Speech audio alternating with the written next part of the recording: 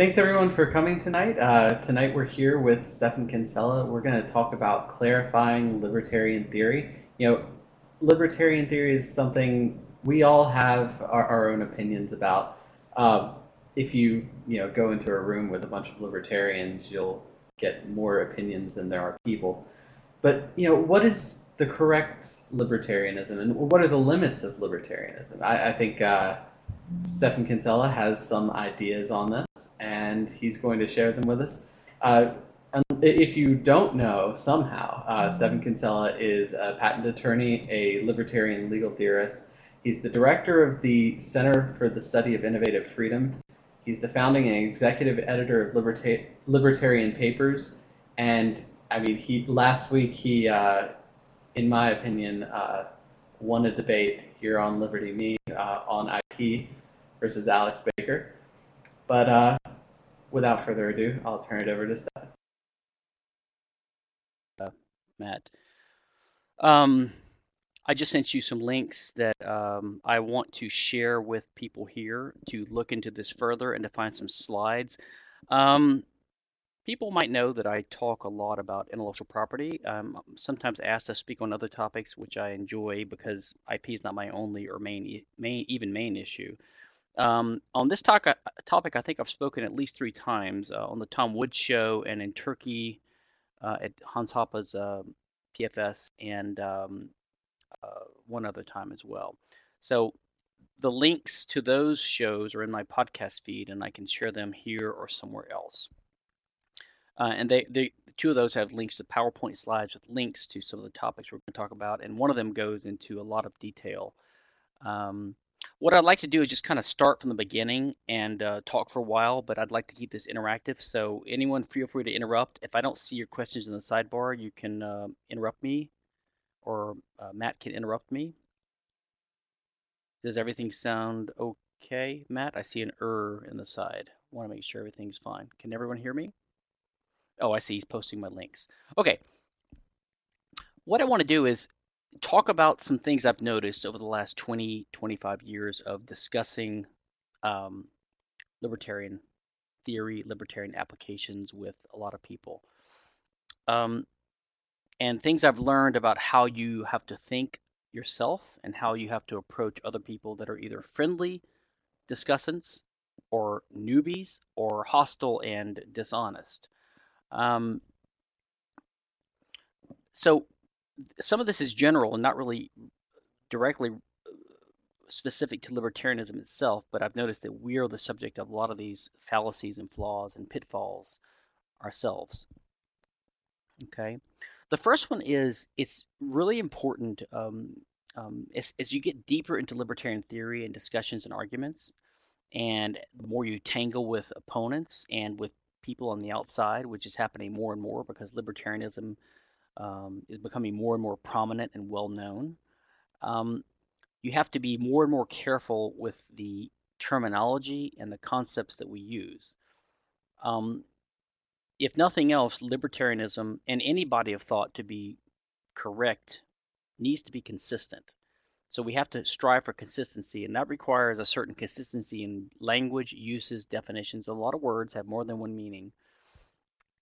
So that's one thing we have to do. And I'm going to mention a few examples I've noticed over the years, things I've even had to change in my own usage to avoid perennial confusion or giving an opening to the opponent to sort of dishonestly use our own terminology against us. And that is the danger, which I call equivocation. If you're familiar with equivocation, it's basically using a term in 2 different ways. And there's a lot of instances of this that we libertarians face. One would be something like, well, if you're in favor of fairness or justice, how can you be in favor of letting a corporation fire someone for having a disability or having the wrong race or whatever? So they try to sneak in these concepts like this. A more explicit example would be the example of government, and I'm going to use this to explain why I've tried to change my own terminology with the word government versus the word state. Okay, so Libertarians often use the word government as a synonym for state. So if you're an anarchist, at least, you say you're against the government or you're against the state. And if you're a minarchist, you would say that you think we should have small government or a small state. So we use them basically as synonyms. This usage is not really exactly how it's used overseas in Europe. You'll notice the word, they'll say after a parliament is elected or whatever, they're trying to form a government. They tend to use the word government more like we in the US use the word administration. So we refer to the Obama administration as the current branch of appointed and or elected people in the current political cycle in the executive branch. But the apparatus of the state stays in place whether the current administration is the one in power or not. So when Obama leaves and then Hillary Clinton comes in or whoever the next one is, the government, as we Americans say it, stays in place. So we mean by government the state, and libertarians mean by state. Europeans by government usually mean the current administration. The problem is you will get an opponent and they will say something like, aren't you in favor of law and order? And we will say yes. Now, because we're libertarians, we believe there can be law and order, and there would be more law and order in a radically reduced state society or even in a stateless society. So we don't equate the state with law and order. Okay, a lot of pro-state advocates do. So in their minds, you can't have law and order without the state, and that's perfectly acceptable as an opinion to hold, but they pin it to the definition. So they try to get you to admit that you're in favor of government, and all you're admitting is that you believe in law and order.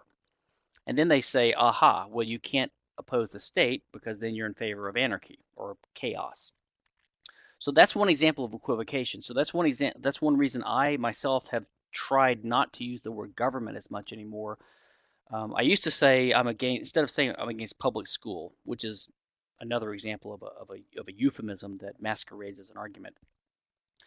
It sort of hides the character of it. So some libertarians say it's a government school. Well, now I say it's a state school because government to me is a loaded term. It sometimes means law and order. It sometimes means the state.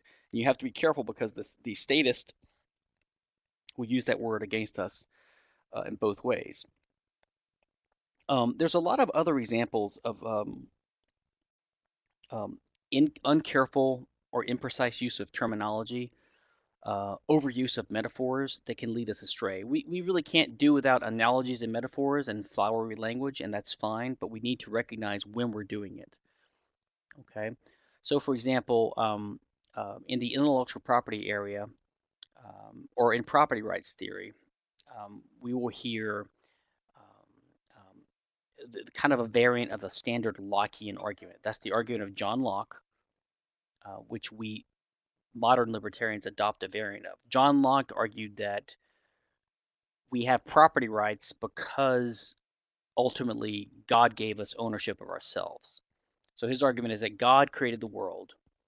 God gave man dominion over themselves and the world, animals and real estate and resources. And therefore, every person owns themselves, which is a sort of imprecise term, which I'll get to in a second. And because you own yourself, because God gave it to you, he basically manumitted. He's basically our overlord or our slave owner in a sense, but he lets us be free. That's sort of the argument. It's not put that way usually, but that's the argument. If you own yourself, you own your labor. If you own your labor, you own things you mix it with. And if you own things you mix it with, then you own the first, an unowned resource that you homestead, or you mix your labor with. That's the basic argument. I think the argument is confused and imprecise and flawed. It's basically right in its conclusion, but it has unnecessary assumptions and steps to get there. And the problem is those unnecessary assumptions and steps are used by quasi-libertarians or non-libertarians to argue against the consistent libertarian position, especially in the field of intellectual property. So the argument for intellectual property just says, well, you believe that you own yourself and you own your labor, and that's a thing of value. It's a thing of value because you can sell it, right? And by the same token, ideas or inventions or novels or patterns of information are created by a person's labor. They have value because you can sell them, and therefore they're property too. Okay, so you see how this sloppy use of the Lockean argument and of terms like labor, self-ownership, even the word property leads to a total confusion in the field of intellectual property. Basically, it leads to someone favoring intellectual property. So let me explain what I think are the flaws here. Number one, the flaw in Locke's argument. Um, First of all, we don't own ourselves because the word self is a disputed term. It's not very precisely defined. What we mean is that you have a property right in your body. Your body is a coherent, scarce physical resource, which is possibly the subject of conflict and dispute. Some people want to control your body. If they want you to adopt your religion or submit to sex with you or to uh, fight in a war that they want you to fight in, they will threaten to invade the borders of your body with physical force, like shooting it or hitting it or whatever, if you don't obey their orders. That's what coercion is. Okay, so all these things are examples of the use of force against someone's body, which is the assertion of a property right over that person's body, which is basically a variant or a type of slavery. And libertarians, this shouldn't be news, are opposed to slavery because we believe in self-ownership, which means body ownership, which means each person is the owner of his own body, or at least the presumptive owner. Initially, you're presumed to be the owner of your body. You might lose that right if you perform some action like committing an act of murder or you're trying to attack someone, but the general presumption is everyone is the proper owner of their body. So we should talk about body ownership, not self-ownership. That'll keep us from getting into these vague metaphors and talking about this kind of stuff. Now, labor is another term. Now, this word labor is basically a description of what people do when they act in the world and they transform resources, they do things, they interfere with nature, you perform actions. That's called labor. Labor is just a type of action. It's a subset of action. Another type of action would be leisure. That's an action you engage in for pure pleasure or for consumption, something you do for for an end in itself. If you watch a movie or you do something pleasurable, that's still an action, but it's not considered to be labor. Labor is a type of action, just the type of action you would otherwise not do if you didn't have to change what's happening in the world. So labor is just a type of action. So when we say we own our labor, what you're really saying is you own actions.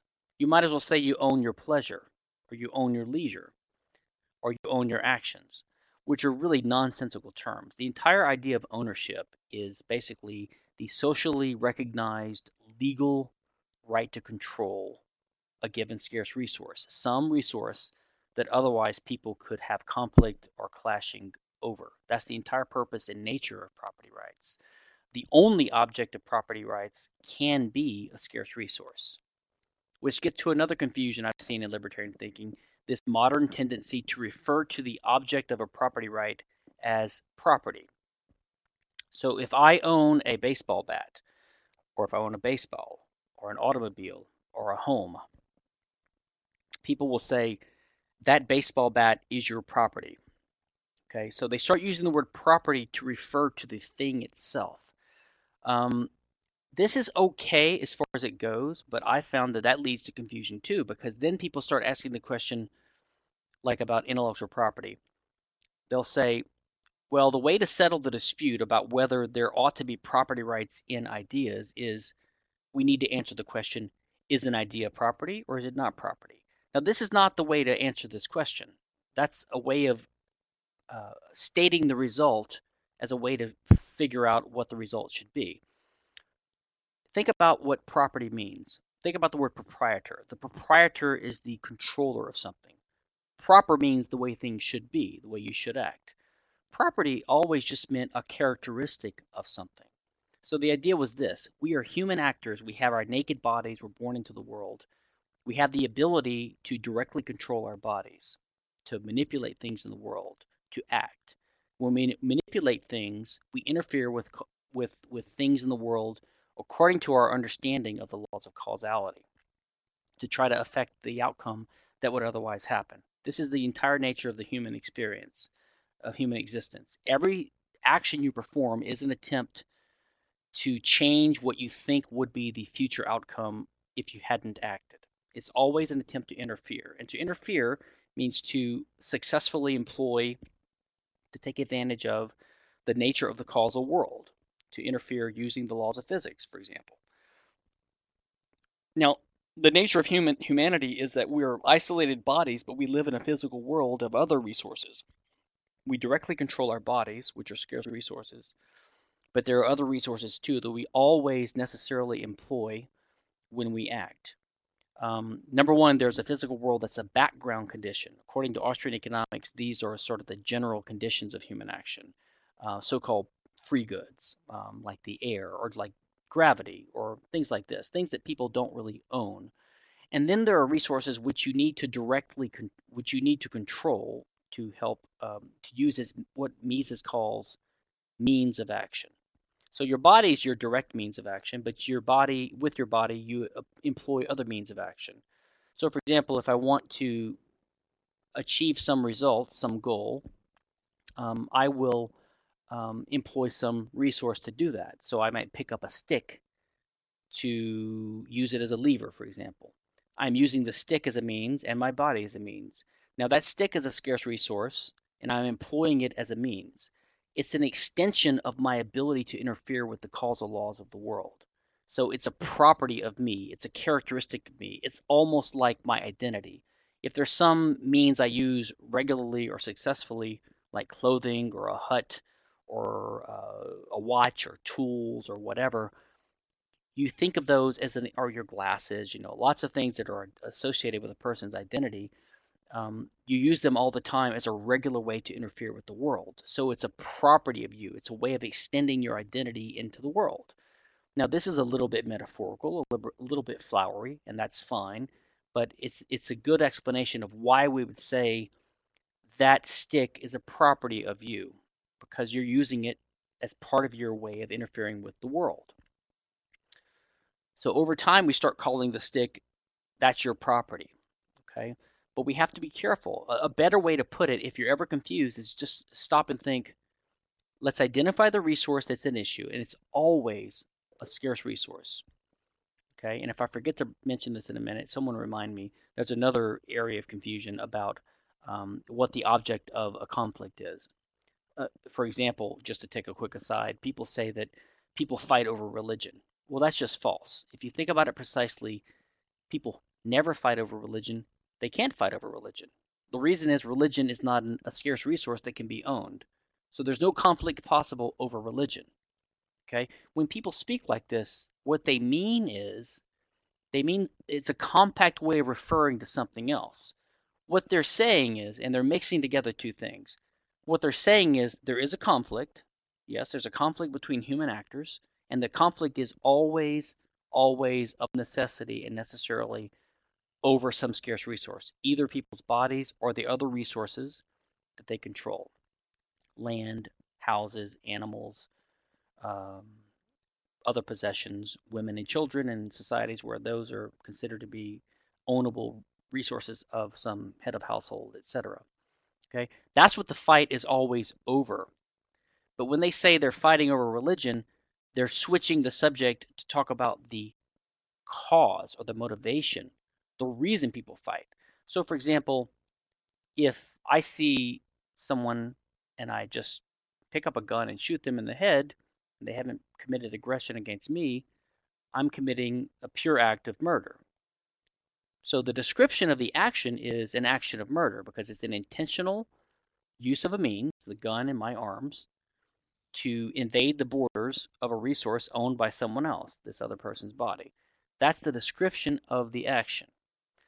Now, if you ask the motivation for my action, it may be that I'm jealous of him, I'm angry at him for insulting my mother, whatever. And you could say, we're fighting over my girlfriend, we're fighting over my mother.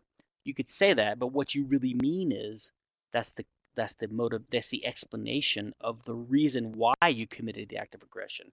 But the act of aggression itself is not really over the girlfriend, it's over some scarce resource. Always always, always. This is one reason, to go back to my original topic, one reason I am getting more and more leery about using the word property to refer to the resource. I always try to refer to identify what the resource in question is that there's a conflict over, and then you could say it has an owner or someone has a property right in that resource. But the question is, who has the property right in that resource? The question is not, is the resource property? That makes no sense. The question can be, is the resource a scarce resource that's ownable? That can be a question. But the advocates of intellectual property and other laws don't like to put it that way because it makes their entire argument for property rights in intangible things like songs and recipes and inventions. It makes it hollow and transparently false, which is why I think we need to keep the language clear, consistent, and objective. So that's another example of this flaw. In some of the talks I mentioned earlier, I go into a lot more detail about a lot more cases of this. Before I pause for questions, although I'd be happy to take any questions that might arise before I'm done, let me give one more example as an illustration of what I think is the power of this kind of clear, unadorned, consistent way of looking at these libertarian issues. And by the way, I would suggest people take a look at Hans Hermann Hoppe's introduction to Murray Rothbard's The Ethics of Liberty. He does a good contrast between Robert Nozick and Rothbard. This is not exactly on the topic of what I'm talking about, but whatever you say about Rothbard, you can't say he wasn't clear. He was a very clear, honest, and direct and forthright writer. Very systematic, explained what he was saying. You'll notice this is not always true of other people, of other writers, especially socialists and mystics and people like that. Now, I don't know what the causation here, I don't know which way the causation runs here. I sometimes think that they're confused writers. They're socialists and they're wrong because they're confused thinkers, and that just manifests itself in confused writing. And sometimes I think they sort of know they're wrong and they try to hide it with confusing language. They try to avoid being explicit and clear about what they're advocating. So, for example, a typical conservative or liberal is really in favor of slavery. They don't want to use that word. They don't want to admit that they're in favor of it. They will even admit that they're in favor of aggression, but very begrudgingly. And they will always say something like, well, we believe in liberty. It's a value, but it's just one of many values. Unlike the libertarian, it's not our highest or top value. So you see what they do. They subtly change the subject and they try to make a straw man. They say that libertarians only believe in liberty. Now, in a way, that's true as libertarians, but no one is just a libertarian. Every libertarian that has ever lived and will ever live values liberty, but values other things too in their capacity as a human being. They value love and friendship and learning and honesty and survival, lots of things. But the point is, the libertarian believes that aggression is simply unjustified and unjustifiable. That's what they believe. It doesn't mean it's their top value or their only value. It means what Nozick called it's a side constraint. It means it's something that we simply believe is not justifiable.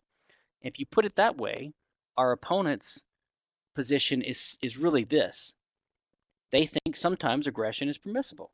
Now, their reason for it is that they think that there are other values that are more important than that. And if that's their argument, they should just come out and say it. They should say, like a socialist or a communist would, you have to break some eggs to make an omelet, right? To have law and order, which the conservatives favor, or to have equality, which the liberals or the progressives favor, you have to relegate, you have to trample on private property rights, and you have to commit what is otherwise seen as an injustice. That's what they believe. So they don't want to put it that way because it makes them look like a criminal. Because a criminal believes something similar. He thinks it's okay to rape, or attack or kill someone because he thinks something else is more important. His personal desires, for example. The socialist of various forms, in which I include conservatives in that category, they believe that aggression is sometimes justified. is true. They're sometimes against aggression, but sometimes they're in favor of it. And you can make an argument for that, perhaps. I don't think it would be coherent, but the argument for that mixed position, that aggression is sometimes justified and sometimes not, cannot be that the libertarian is wrong because he only believes in liberty. That's just not the case. And that's not a reason that we oppose aggression. We oppose aggression because we believe it's unjustifiable. It's incoherent to make an argument for aggression when you're engaged in the peaceful activity of argumentation with someone who you're treating as a civilized neighbor in the first place. This is basically a distillation of Hans Hermann Hoppe's argumentation ethics. Now, before I pause for Q&A, let me return to the example I was going to give. And to my mind, this is a very interesting example. Number one, because I've never seen anyone address this issue, and because it's a two-sided issue that has led to confusion on many libertarian issues. And this is this idea. I'm gonna assert it as a statement that a lot of libertarians believe, sort of as a knee-jerk belief, and both of which are false, and both of which lead to confused conclusions about other areas of libertarian theory and application. The first is the idea that if you own something, you can sell it. In other words, the idea is that ownership of something is a relationship or a status that necessarily implies the ability to sell the thing. Okay. Now, I think that's actually false. And I think the only way to see that it's false is to have a clear understanding of the basic foundational fundamental principles of libertarianism. And by the way, one of the first places I would recommend people turn to start getting a ground up, clear view of the propertarian libertarian ethic would be chapters 1 and 2. Chapters 1 and 2 of Hans Hermann Hoppe's A Theory of Socialism and Capitalism. Very short chapters, but just packed with amazingly clear insights, which are the foundation of my entire personal political libertarian theory. Okay, and then the converse view, which I think is also false, is if you sell something, you must own it. In other words, if there's a transaction in a market where someone can be characterized as having sold something, that must mean that they had to own the thing in order to have sold it, because you can't sell something unless you own it. Now, I think that's also completely false and terribly confused. There are germs of truth in each one, and there are cases in which they're both correct, but they're not correct as general statements. But the only way to see this is to have a clear understanding, as I said earlier, of property rights as rights in scarce resources, also an understanding of how they arise and what the libertarian principles are. And that is, the libertarian view is that rights are acquired in scarce resources in two ways. Well, three ways actually, but there are two types of scarce resources that are ownable. One is the human body, and another is external resources, which are scarce and which at one point had no owner. Okay. In the case of a human body, the presumptive owner is the person himself that directly controls that body. Like, I own me, I own my body. That's the presumptive answer, because it's not always the answer. For example, it's sometimes okay to coerce someone or to treat them like a slave if they are committing aggression against you, for example, or if they have committed aggression and you're trying to restrain them or bring them to justice or eliminate them as a threat or incapacitate them or punish them in retaliation, for example. So there are cases in which you can overturn the presumption, but you have to have a reason. So normally each person is presumed to own their body unless there's a reason why someone else has a better right. And that only reason we libertarians recognize is basically an act of aggression. And that's inherent in the idea of aggression and the non-aggression principle, which says that you're entitled to use force only in response to force, initiated force. Okay, so that implies that you never have the right to initiate force, but against someone else's body, but you do have the right to respond with force if someone else did initiate force. That's a very profound insight. It's clean, it's reciprocal, it's symmetrical. It's the heart of the libertarian ethic. Okay. Now, in the case of scarce resources, the basic presumption is the person who has an earlier use claim demonstrated public use of this resource. That is, they put up borders around it, they mixed their labor with it to show that they've owned it, they have some kind of connection or link to this thing. They have a better claim than anyone else unless that second person has a reason to overcome that. And the only two reasons to overcome the presumption would be, number one, if the second person, who's a latecomer, claims the resource has a contract with the earlier guy, then he has a better claim because the earlier guy gave it to him by contract. He basically abandoned the resource in favor of this second person. Or if the owner of the resource has committed some kind of invasion of the property rights of the other person and owes him rectification or restitution. He owes him something. He has to make it up to him. In that case, the second person may have a claim over the resources owned by the bad guy, the malfeasor. Okay, so that's basically it. Self-ownership, except for aggression in terms of the body, and first ownership for external resources, unless there's a contract or a tort.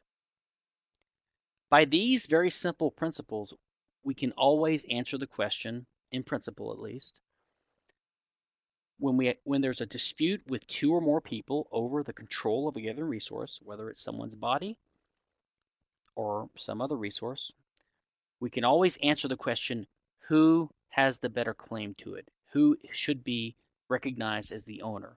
Who has the property right in it? We simply ask, was there a tort? Was there a contract? Is it his body? Who was the first user? By asking these questions and getting the evidence about the situation, we can always, in principle, have an answer to the question. And that is what libertarianism is. So you see, it's always about what a resource is, a resource that's disputed by two or more people. And remember, only a scarce resource can be disputed. You can't dispute an idea. You can't dispute information. You can't dispute a religion. You can only dispute things that can be disputed over, that is, scarce means of action. Okay? Only in those cases do we identify what the thing is that's being fought over. And then we can formulate the libertarian answer by applying our basic principles to the case at hand. Okay? So to return quickly to the example and of if you own something, you can sell it.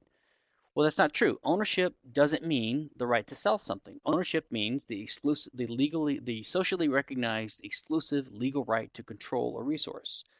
So it doesn't automatically imply the right to sell something. For example, your body. So this comes up in the case of in the debate over voluntary slavery, which I've had with Walter Block and others, for example. Walter thinks that ownership necessarily implies the right to sell because he's used to thinking of ownership in terms of these external resources. And it is true that in the case of an external resource, you can sell it. But the reason you can sell it is because of the way you acquired it. All external resources are acquired by an actor, always.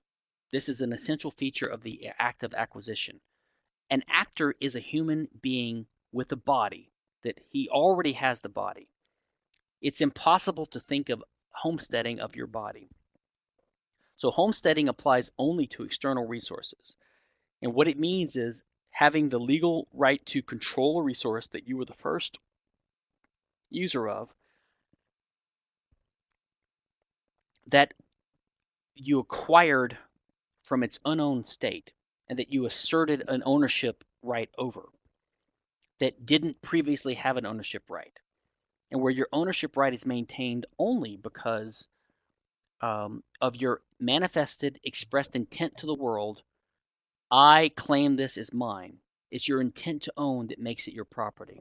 If you didn't want to own it, you just temporarily possessed the stick and dropped it and left it, it would be abandoned and subject to rehomesteading or reuse by someone else. So in other words, the nature of the way that we come to own external resources is by acquisition, and that nature means that we can end the acquisition by ceasing our intent or our use of the thing. That means it's possible to abandon Just like it's possible to acquire a resource by sending a signal to the community, say by putting a fence up around it, declaring to the world, this thing which was previously unowned, I now claim as mine. You're sending a signal to the world. Okay? When you stop sending the signal by taking the fence down or putting up a sign saying, I give this thing up, or telling people, I don't want this anymore, then you don't own it anymore. So because it's possible to acquire these things, which were previously unowned, which is a key fact, it's possible for them to be unacquired or abandoned. And if it's possible to abandon it, you can use that power to transfer the ownership to someone else. So for example, if I own a stick, I could abandon it, leave it on the ground for rehomesteading, or I could hand it over to you, and I could say, I'm going to give you this stick, and then I'm going to abandon it, and then you're possessing it, and you can instantly rehomestead it. It's a way of transfer. So the entire idea of transfer or sale or donation or gift of a resource is a consequence or an implication or a use of the ability to abandon, which flows from the nature of the right and the resource in the first place, which was by acquisition. If you can acquire something, you can let it go. Okay. So in the case of externally acquired resources, resources that were external resources that were previously unowned, ownership of these things does imply the power to sell it. So it is true that if you own a thing, an external thing that you acquired, you can sell it. But that's only because you acquired it and you can just stop maintaining it as yours.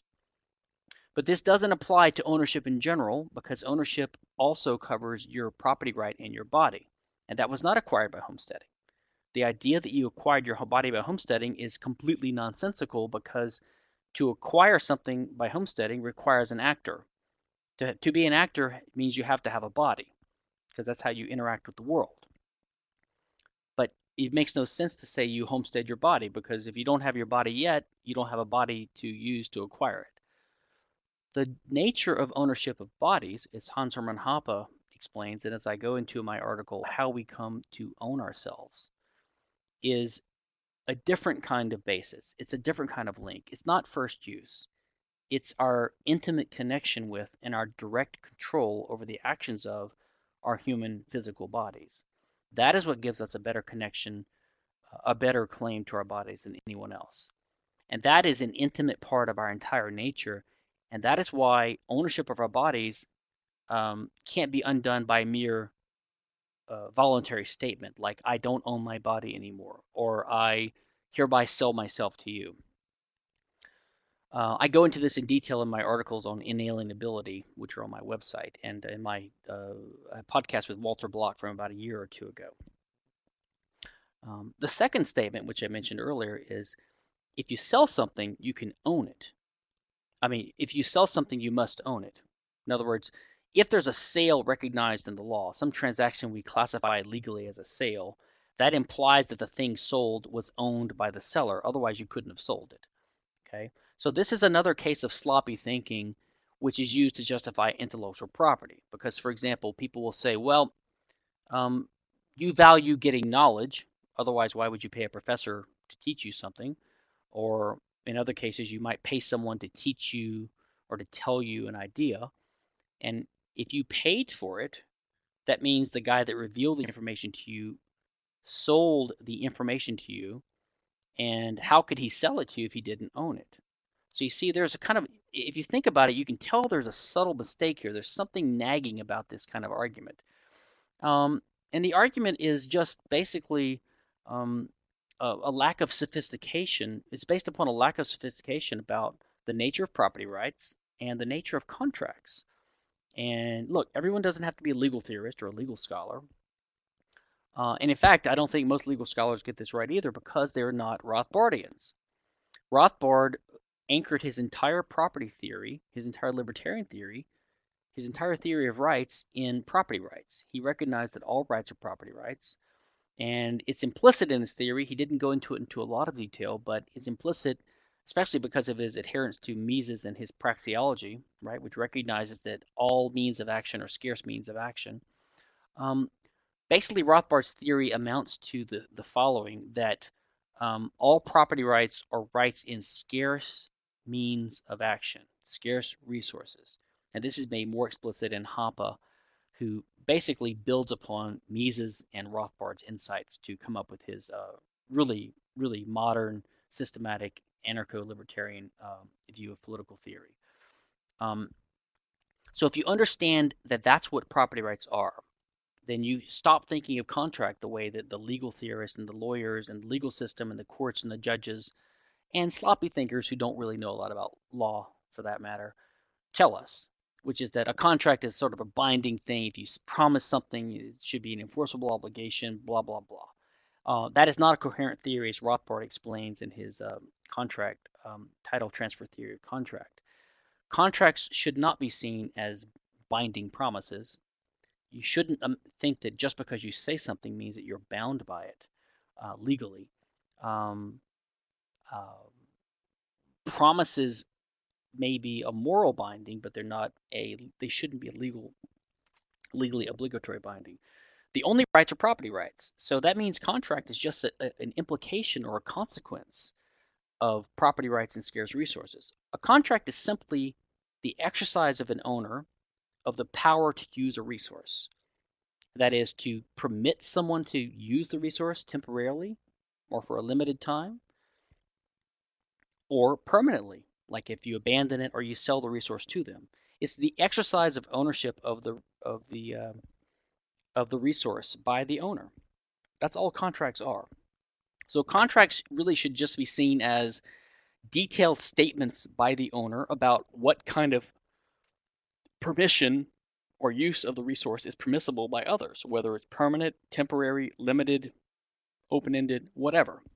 You know, if Avis leases you a car for a day, they're giving you the right to use the car for a limited period of time and for limited purposes. You're not allowed to destroy or resell the car, for example, or to vandalize the car. Okay, so that's a limited transfer. If a car is sold, that's a different type of transfer. If the car is given as a gift, that's another type of transfer. If the car is jointly owned by two or more people, that's another type of arrangement of who can control the resource. Okay.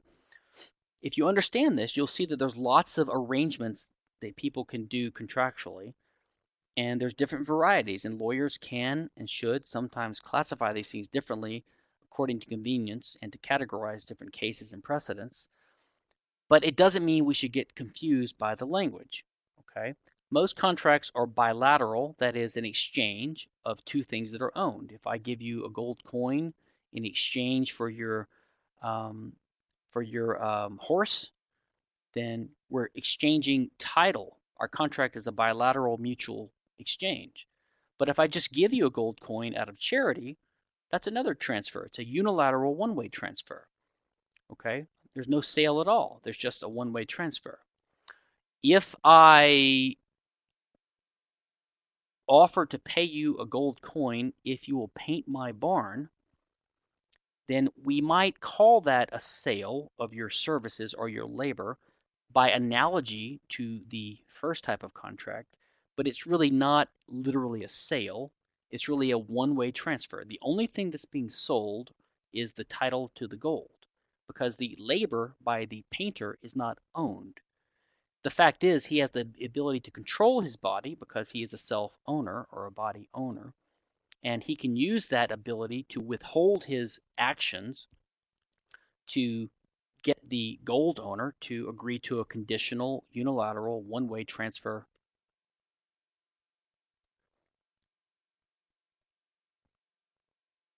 of the gold to him.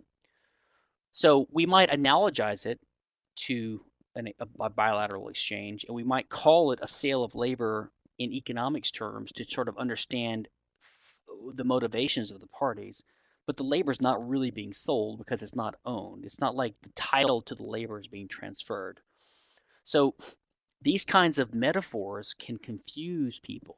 So it's just simply not true that just because you can sell something means that you had to own it. Okay, so that's another example of imprecise, sloppy thinking leading to fallacious results and leading to a very pernicious, dangerous result, which is IP, which is one of the top 5 or 6 most harmful and pernicious doctrines and practices the state, foists upon us. There's lots of other cases of things that are misuses of words, but those are some of the core ones I like to focus on. And at this point, I'd be happy to open the floor up for any kind of Q&A.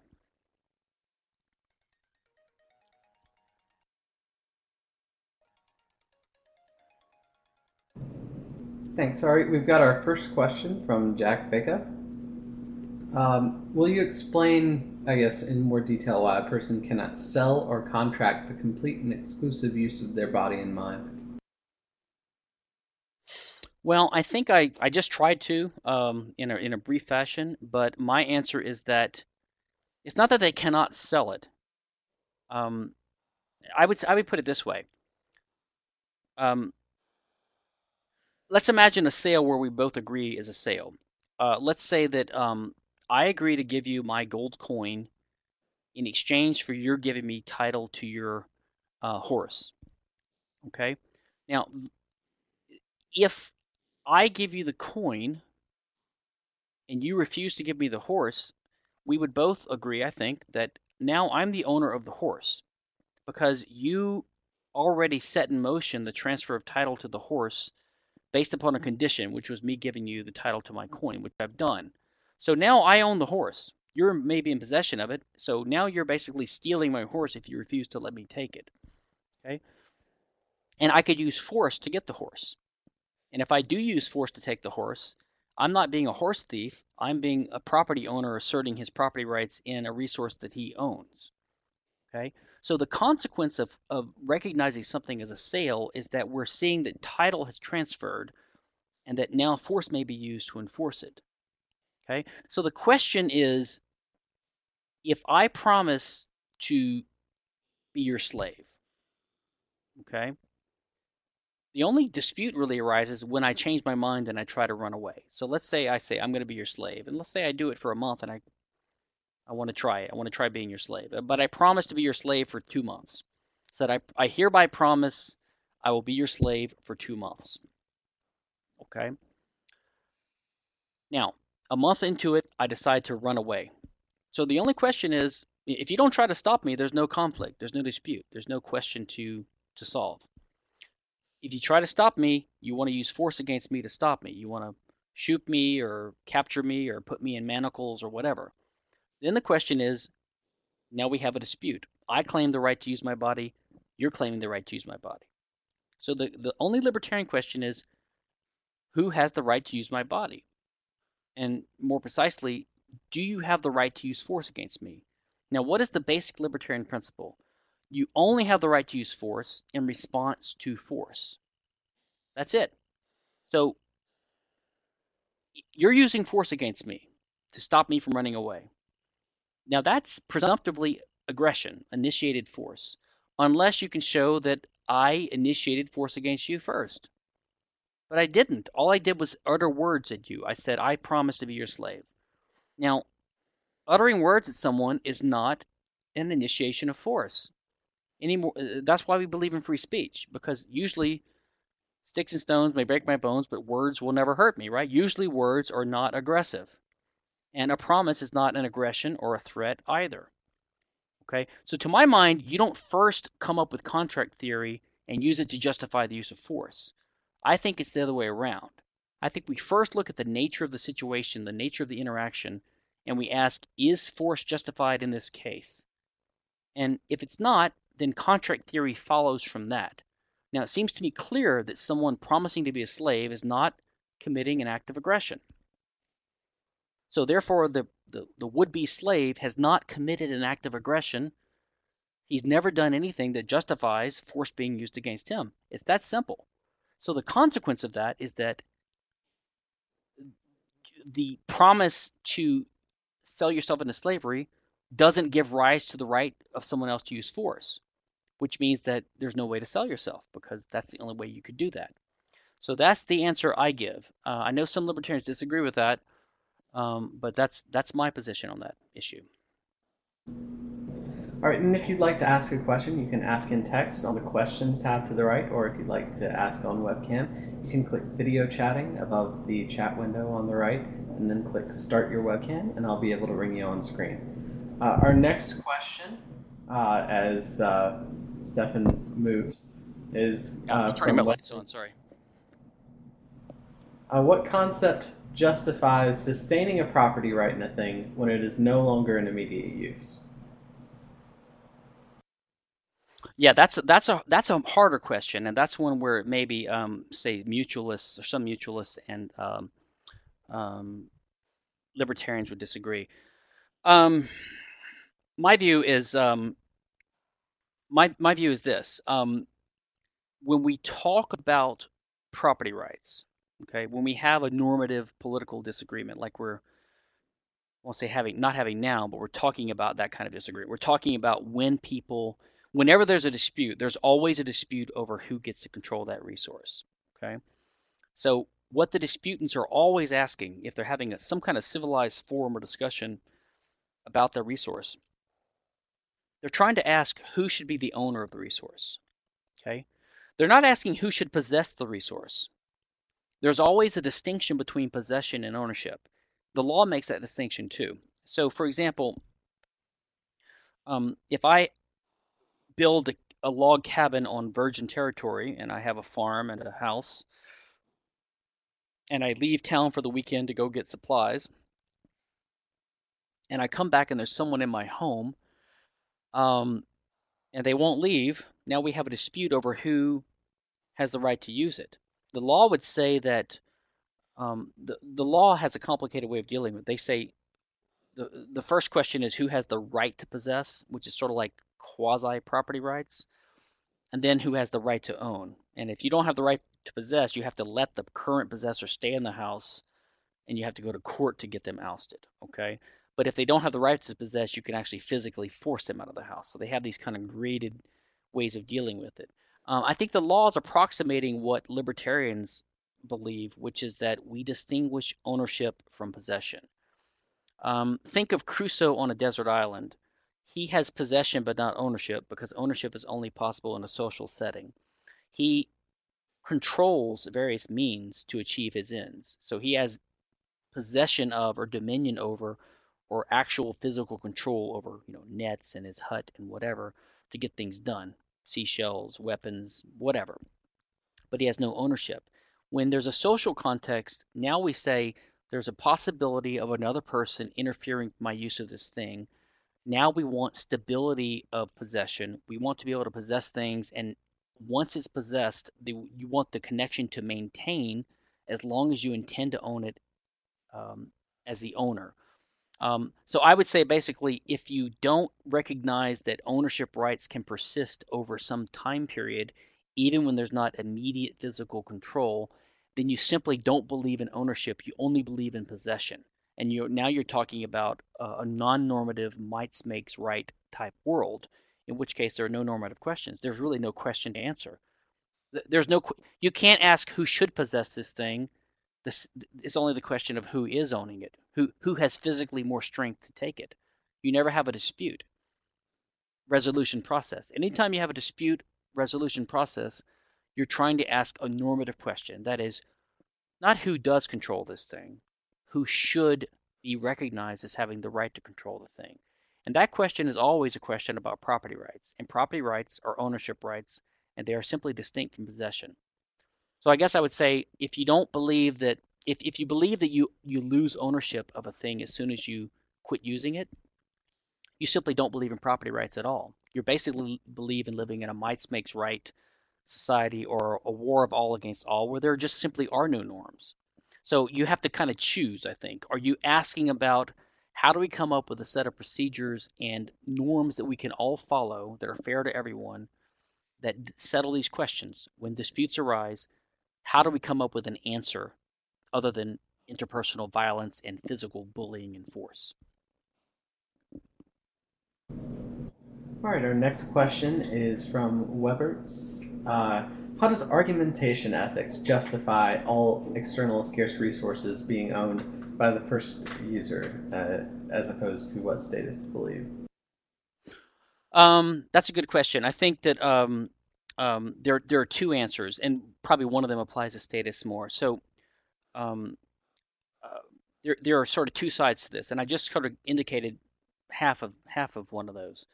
Um, First of all, if you are asking a question about property right, who should own something, if you have any normative discussion at all about who should own a resource, then you're presupposing we have to come up with some reasonable way of determining who should be recognized as the owner so that disputes can be avoided. Okay, so there's always a presupposed norm there. We're assuming that someone should be recognized as the owner, even in status legal systems. Um, Now, you can never say that the first user can't have some initial right, because if so, nothing could ever be rightfully used in the first place. Like we would all just be naked, huddled, starving creatures sitting on the ground, not able to do anything. We wouldn't be able to do anything because the world would be a virgin, unowned world, and no one would be able to use anything. Okay? So the very idea of that we're searching for a norm, that is for a right answer as to who should be able to use a thing, implies that someone has the right to use it. And for someone to have the right to use it, it had to first be used. And if you recognize the validity of that, you have to say that if there's an unowned resource, the first user of it is not violating anyone's rights and has to be able and free to do that. Right? And in fact, if you say that there's an unowned resource which someone should not be free to exploit and appropriate, then it's a contradiction because you're saying that you can stop them from using the resource. But if you can stop someone from using a resource, you are asserting ownership over the resource, okay? Because that's what power of ownership is the right to exclude people. So the question is not whether it has an owner, but who should be the owner. Even the person denying that it can be appropriated by someone, the first user, is asserting ownership on behalf of the government or his society or himself or something. So he can't say there's no owner. So then we come to the question, well, who's the best owner of it? And again, if the first user doesn't have some kind of better connection, nothing could ever be used. Okay? So the only way to avoid that answer is you have to admit that resources have to be first used by someone, otherwise they would never be resources in the first place, right? Because there's a subjective element to a resource. Austrians recognize this to a good. The the character of a good, let's say as a public good or as a private good or whatever, is determined based upon the subjective preference of the user of the resource as determined, as demonstrated by their actions. And not only that, the character of it as a good at all is determined by whether someone regards it as a good, as demonstrated by their actions. Okay? So you wouldn't have resources, they basically wouldn't exist if people didn't have the ability and the recognized right to first use them. So the only way to deny the first user the right to own it is to say they have the right to use it, but then someone else can take it from them by force. Okay? So basically, it's to deny what Hans Hoppe calls the prior later distinction. Okay? He says that basically, if you say that a second comer, a late comer, someone who didn't find the resource, who didn't acquire it by contract from an earlier owner, if he has a better claim to it, well, then you've opened the door to, again, a war of all against all in an illegal situation, right? In other words, if the first user doesn't have a property right in the resource, if it can just be taken from him by a second user, then we just don't have a property right system at all, because the second user doesn't have a better claim to it than the first user. He's taking it because he's more powerful or because of verbal decree. He's just asserting that he has a better claim to it. But if you recognize that as a touchstone for identifying who owns things, then we don't have a property right system, because anyone can verbally declare ownership of something. 1 million people could declare ownership of a given thing at the same time, and there'd be no way to decide among them, in which case there's no conflict avoidance mechanism being satisfied. This is not a property right. And again, if we allow the stronger to just take it, then we're not asking about the right way to resolve the dispute. We're just simply recognizing reality. The stronger beats the weaker. We don't care about right and wrong. We don't care about norms. We don't care about whether actions are justified or not. And all that is contrary to the entire endeavor of making a normative, peaceful, cooperative inquiry among civilized people, our neighbors, our fellow men. We sit down and we say, listen, who has the better claim to this resource? I care, you care. We're trying to find a fair, objective answer. It just simply turns out that the only answer that can satisfy everyone and that's consistent is the libertarian one, which is why we're libertarians. All right, Alan has a question. Would you think that ethics and morality also fall under equivocated terms? I don't see that problem that much. I do see that the terms are used in different ways, but I don't see that's too much of a problem. Sometimes ethics is used as a specialized subdiscipline, a specialized normative aspect of a given discipline, like legal ethics or medical ethics. Sort of like an artificial thing that only applies to some people, that's not universal. Whereas morality tends to mean some kind of objective, universal norms that are morally or somehow binding on people as just because they're people.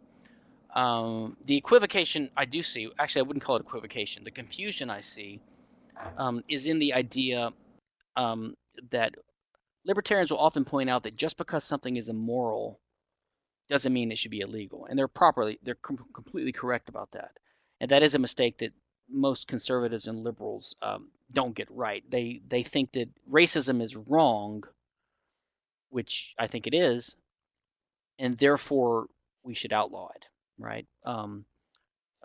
Conservatives think pornography is wrong, smoking marijuana is wrong, therefore we can outlaw it. So they really don't have a distinction between morals and legal rules. They think that anything that's immoral is fair game to be outlawed. So they sort of see law as just a stronger version of morality. Libertarians point out that not everything that's immoral should be a rights violation, but they often will go one step further and say, or they will imply when they say that everything that's a rights violation is immoral. So they view rights violations as a proper subset of morality. So in other words, every possible action you can think of that is a rights violation, like murder, is necessarily immoral, but not everything that's immoral is necessarily a rights violation. Like being rude to your grandmother is immoral, but it's not a rights violation.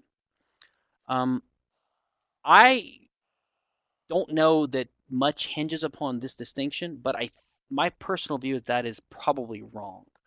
I think that just because something is a rights violation, it's not necessarily the case that it's immoral. I think it tends to be, and it probably is. So I would view morality and rights violations as overlapping sets, intersecting sets, not as non-aggression or aggression being a subset of rights violation or of immorality. Sorry. And the reason is, and Rothbard sort of hints at this in some of his statements, where he said, "Look, all we're saying is that rights, certain laws, social practices cannot be justified. That doesn't necessarily mean, like, if you can prove that it's a rights violation to commit murder or to steal, it doesn't necessarily mean that from your point of view it's immoral to commit that action in some cases." And you don't have to be a relativist to believe this, by the way. I believe in some objective aspect of morals as a human, not as a libertarian. I don't believe in the thick kind of way of looking at this stuff. I'm careful about that. So I'm perfectly happy to say some things are definitely, objectively, clearly, obviously immoral. But even given that concession, it's not clear that every act of aggression is immoral. But it still means that you can't justify a law that is based upon classifying something that's not an act of aggression as basically illegal. We were talking about this exact thing the other day, Saturday, with Walter Block. He was in here, and he gave the example of, scratching someone in order to save the world. Obviously, it's still a rights violation to scratch them, but that doesn't mean you shouldn't do it. You should do it, and you'd be a hero for doing it. Yeah, I didn't hear that particular example, but yeah, I think that's correct. And this gets at another bad argument that's used against us. I think Walter's had it used against him. I think by Jan Helfeld. I have too in my anarchist debate with him. And he asked a question like, if you had to break into a cabin to save your starving baby in the woods, would you do it? Now, the question is strictly irrelevant, as Walter pointed out, because what I would do or what you would do, first of all, what you would do is irrelevant. It doesn't show that it's moral if you would do it. A lot of people would do immoral things if they were pushed to it. It's totally a non sequitur. It has nothing to do with the legitimacy of our arguments about what actions should be considered legal or not. But even if you argue that yes, I would do it, and I would do it because I think it's moral, it doesn't necessarily show anything about the coherence of the idea that it is an act of aggression. And the only way to really hold that view, I think, is to view these as intersecting sets, as I just said, instead of viewing one as a subset of the other. All right, our next question is from Norman Horn. He said, usually we also include the threat of force as an act of aggression. Just to be clear, do you think that there are 0 utterances of words that can be considered aggression? No, that's why earlier I said generally we believe in free speech, and generally words are not acts of aggression. And it will probably take us too far afield. I did deal with this in my article with Pat Tinsley. It's on my site. It was in the QJ AE a few years ago. It's on causation and aggression. I believe that we have to, following Mises in his praxeological view of human action, which is that humans have physical bodies where they interfere with the world, they act, they employ scarce means to do this. We have to understand action as always an attempt to cause some outcome by the use of efficacious means. When I say efficacious, that means it actually works. That is, you have a more or less correct understanding of the way causal laws work, and you're employing means that are calculated to help you achieve the results you want. You're interfering in the right way. You know, if you want to blow up a bridge, you use dynamite. You don't use, wet cardboard. So the question is, can words ever be aggression? I don't think words themselves are aggression, but a speech act can be part of or an act of aggression itself in the right context. I mean, you can think of lots of examples. The leader of a lynch mob saying, "Go catch that black guy and hang him." He may never touch the black guy, and he may not have any direct authority over the mob who has been whipped up into a frenzy. He may not be coercing them, and he may not have a contract with them. But he may be playing a causal role in causing it to happen. Or you can imagine the leader of a firing squad saying, "Ready, aim, fire." Or another example, imagine you falsely accuse someone of rape, and you go on the witness stand in the state's criminal justice system, and you lie, and you persuade the jury that this guy raped you, and he didn't. And he gets convicted to 15 years in prison. Now, you can argue whether the jury is complicit, whether the jailer and the guards are complicit, and whether the judge is complicit, whether the prosecutor is complicit. You can argue about these things. Maybe they all are. But the person who got on the stand and lied, I think, is the primary causal factor of aggression being used against this guy. So they are an aggressor. And all they did was utter words. They told a lie, but they knew it would have an effect in that system. So I think, depending upon the context, words can serve as causes of the invasions of others' body or property. Yes. And I just linked to the paper with Tinsley in the chat if you'd like more information on that. Now, our last question here is from Jack Vega. He asks, if you own a horse and it won't work, does that give you the right to use force? Why not if it's slavery? Well, the thing is, there's not much dispute among libertarians about the status of the horse as an ownable resource. So that's not really that's not controversial. We all agree that the horse is an unowned, scarce resource that someone comes to own by a certain act of appropriation and dominion. And so then the question is, or who's the owner, and then what's the owner entitled to do? The owner's entitled to use his resource as he sees fit, as long as he doesn't violate anyone's rights. He can use force against the horse because the horse doesn't have rights. Okay, so that's not in dispute. But to show that a human being can have force used against him, when we all agree, as a presumptive matter, that every person presumptively owns their body, and that if force is used against them, it is aggression unless they have used aggression first, right? So that's why. The reason is the person is presumptively a self-owner, unlike the horse, and we cannot find an act of aggression that the would-be slave has committed that would justify force being used against him in retaliation. He simply hasn't committed an act of aggression.